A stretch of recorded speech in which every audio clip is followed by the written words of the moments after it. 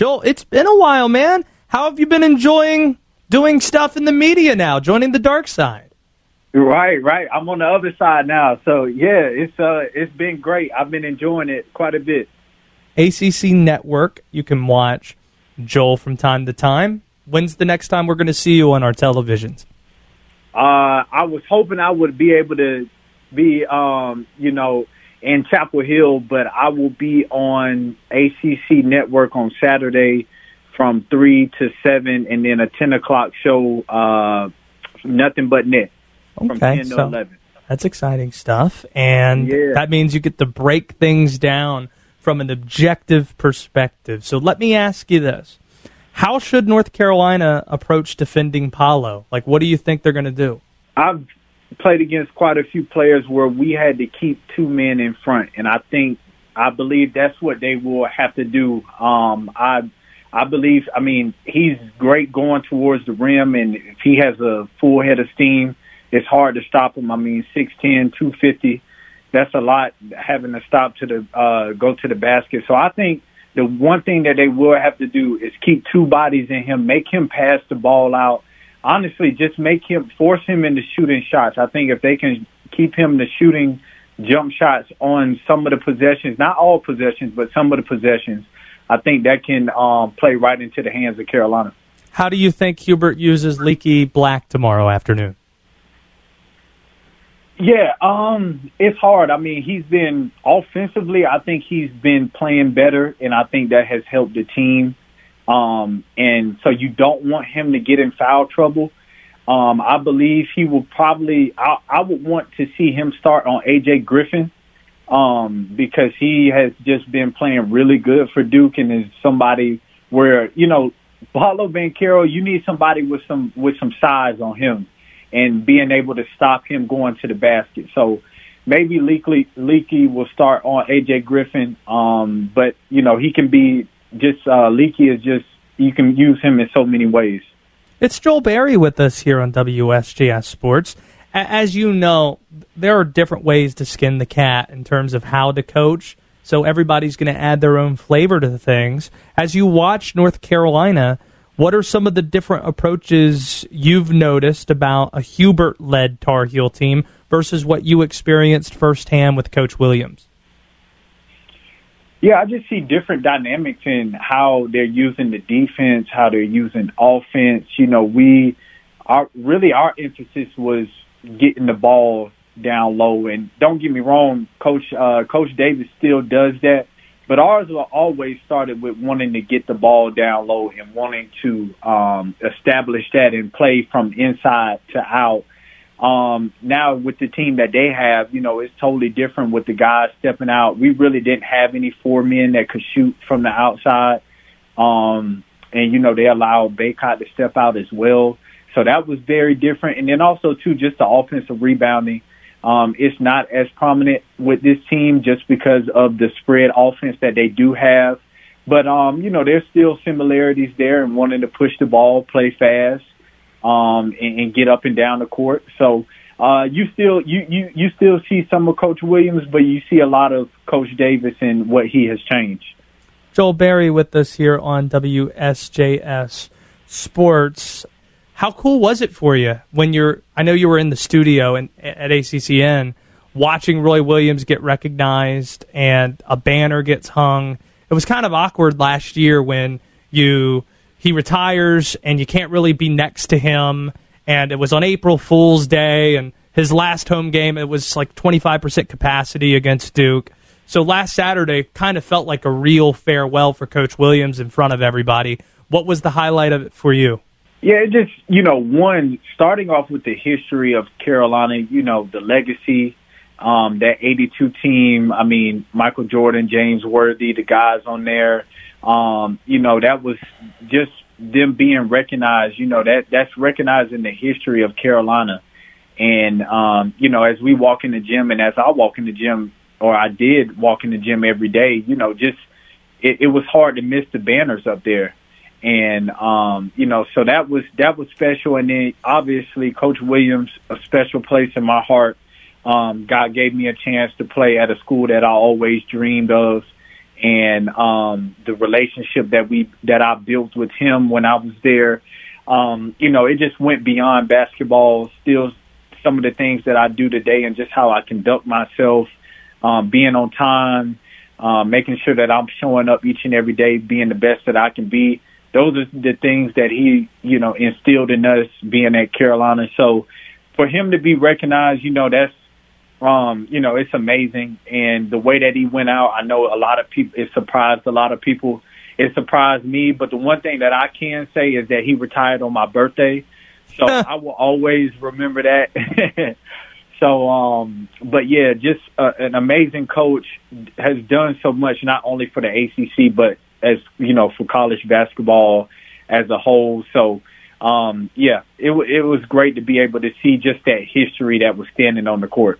Hold up. Joel Berry with us here. Your birthday is April the 1st, so walk me through your birthday that day. You wake up, we got the news at 10 a.m. When did you get the news, and how would you describe that day?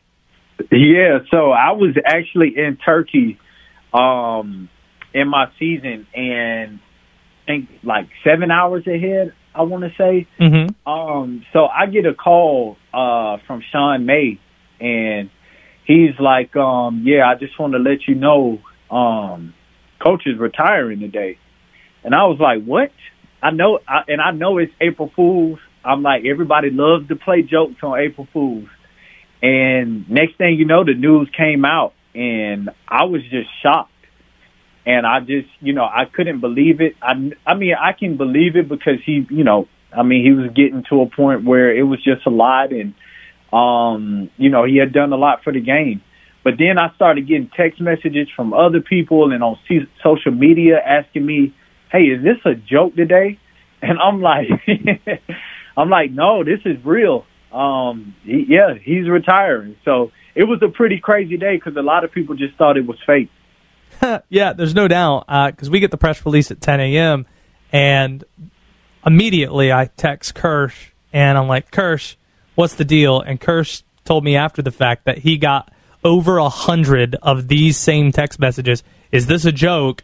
And he always responded to each one saying, no, this is not a joke. It should have been in the press release. Like at the bottom of the press release, it should have said, by the way, this is not an April Fool's joke. Joel Berry. Right. Yeah, there's no doubt. I wish they would have done that. So I can't help but ask, though. So you see Roy Williams, his banner goes up last Saturday. You've got a banner up there in the Smith Center. I was there when that happened. Where does that rank now that your basketball career has now turned into a media career? In terms of your on-floor achievements, having that banner go up, where does that rank in terms of things that's happened to you? Yeah, I mean that's top. I mean, it doesn't, national championship by far was one of my accomplishments that I wanted to have, and so it's part of the reason why my jersey is up there is because of the national championship. So, but it just means so much, and it all started honestly when we played in Maui.